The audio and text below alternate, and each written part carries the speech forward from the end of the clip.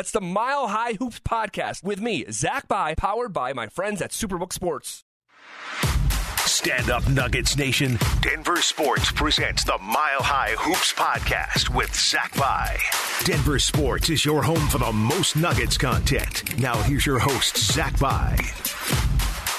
What is up, and welcome to another edition of the Mile High Hoops podcast. As always, I am your host, Zach By, and as always, I appreciate you spending a sliver of your busy day with me here on the podcast, reacting to one of the most dominant performances of the second round, game number one. The Nuggets put it on the Phoenix Suns. Final score, 125-107. Handful of thoughts to get to here this morning at the time of recording. It is Monday, May 1st at about 10:30, between 10 and 10:30 in the morning. I will just apologize. The way that this falls with the timeliness of it, or really the lack thereof, with the Nuggets playing on Saturday night, and then Sunday, I would have loved to come in here and record this podcast yesterday.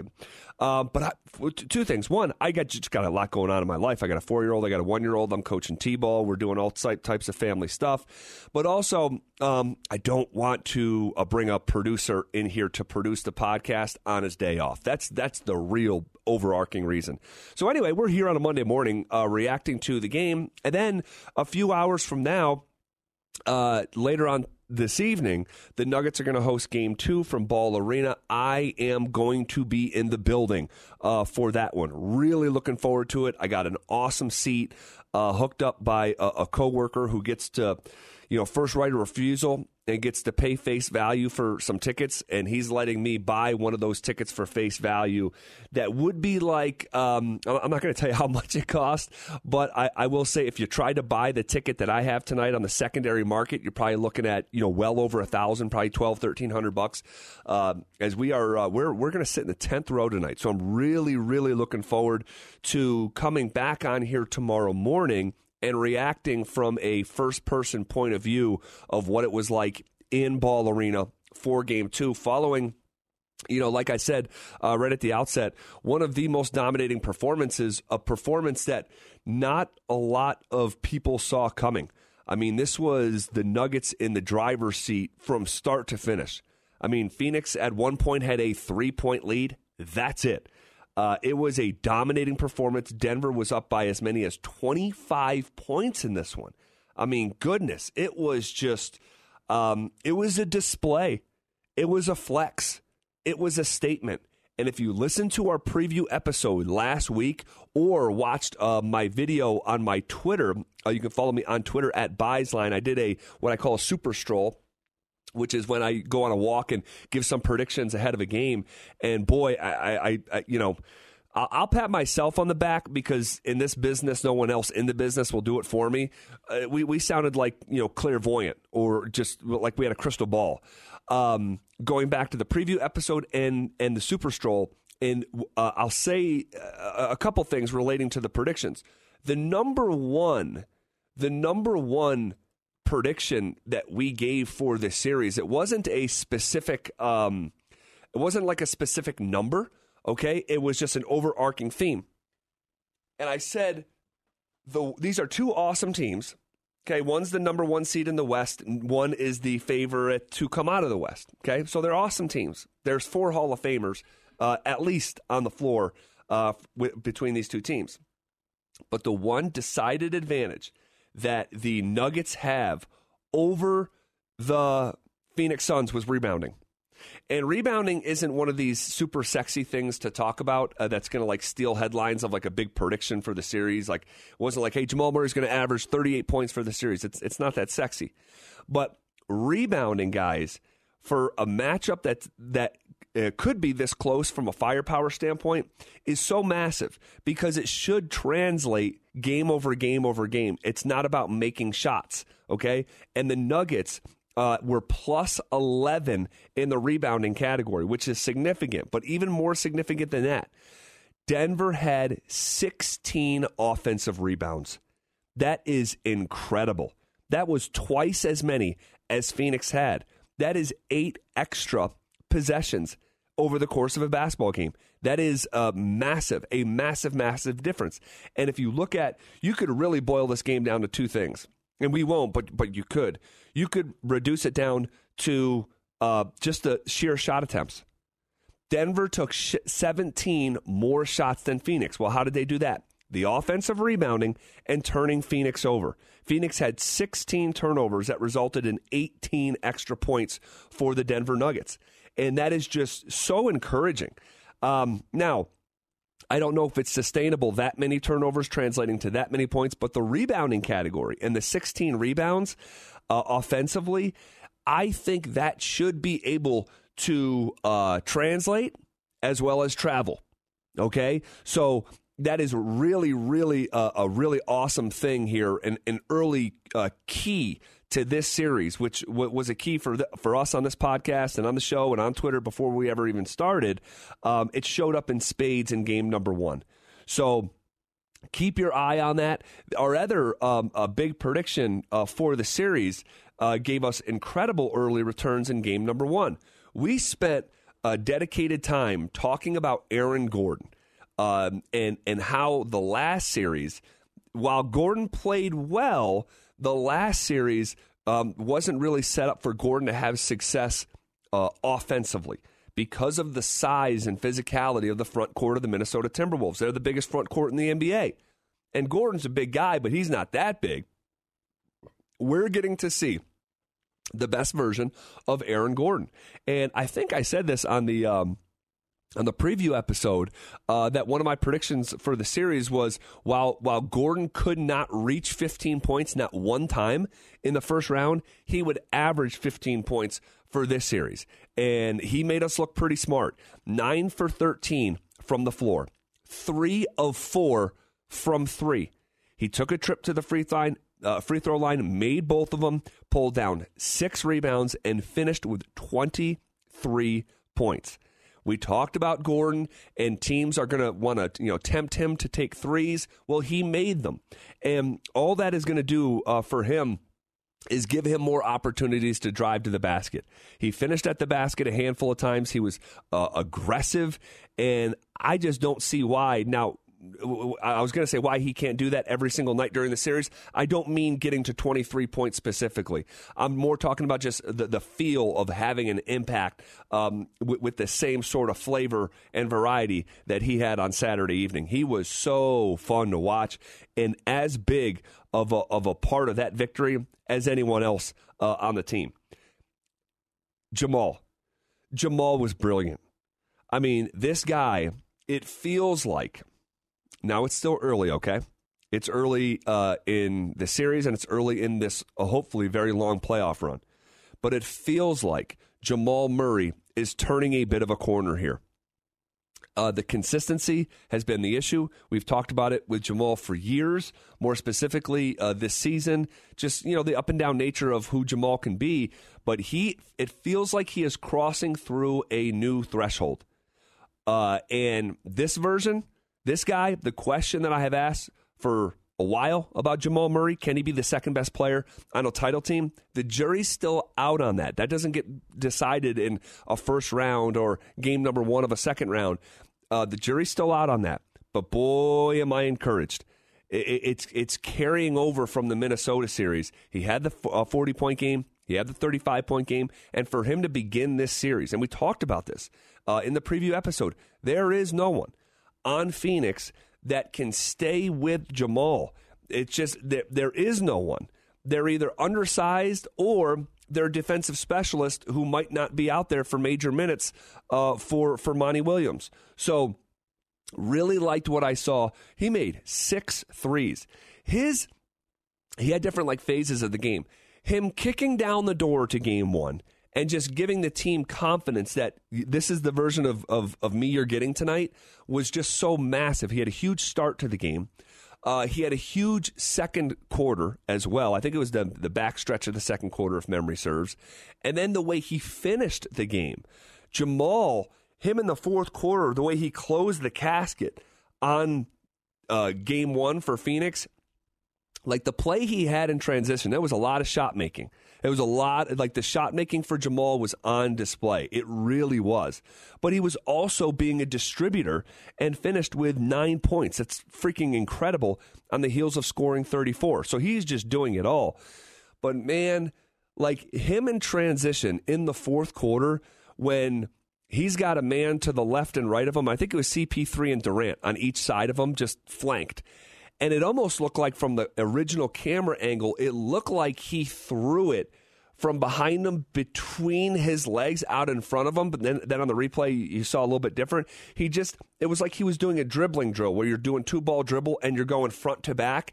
And your wrist, when you're going back to the front, is totally facing in front of you. Like he has the ball on a string. He's not pushing the ball out forward with his palm. His fingers are pointing towards the ground, and his wrist is facing forward, and he's just dragging the basketball in front of him. Well, why am I talking about this? If you feel like you can dribble like that in the open floor when Kevin Durant is on your left and Chris Paul is on your right, and you're doing that in the playoff game, your confidence just is at an all-time high.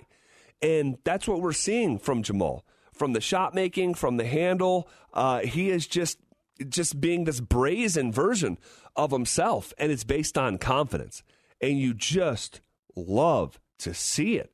My goodness, I am so eager, borderline excited to watch Jamal Murray in Game 2 in person in Denver later tonight. Really looking forward to it. KCP, I thought, was big in the first half, making 3 threes in that first half.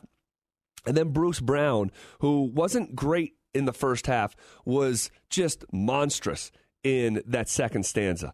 Bruce Brown, the way he goes about his business, like his plays, his better plays are not understated. They're very loud.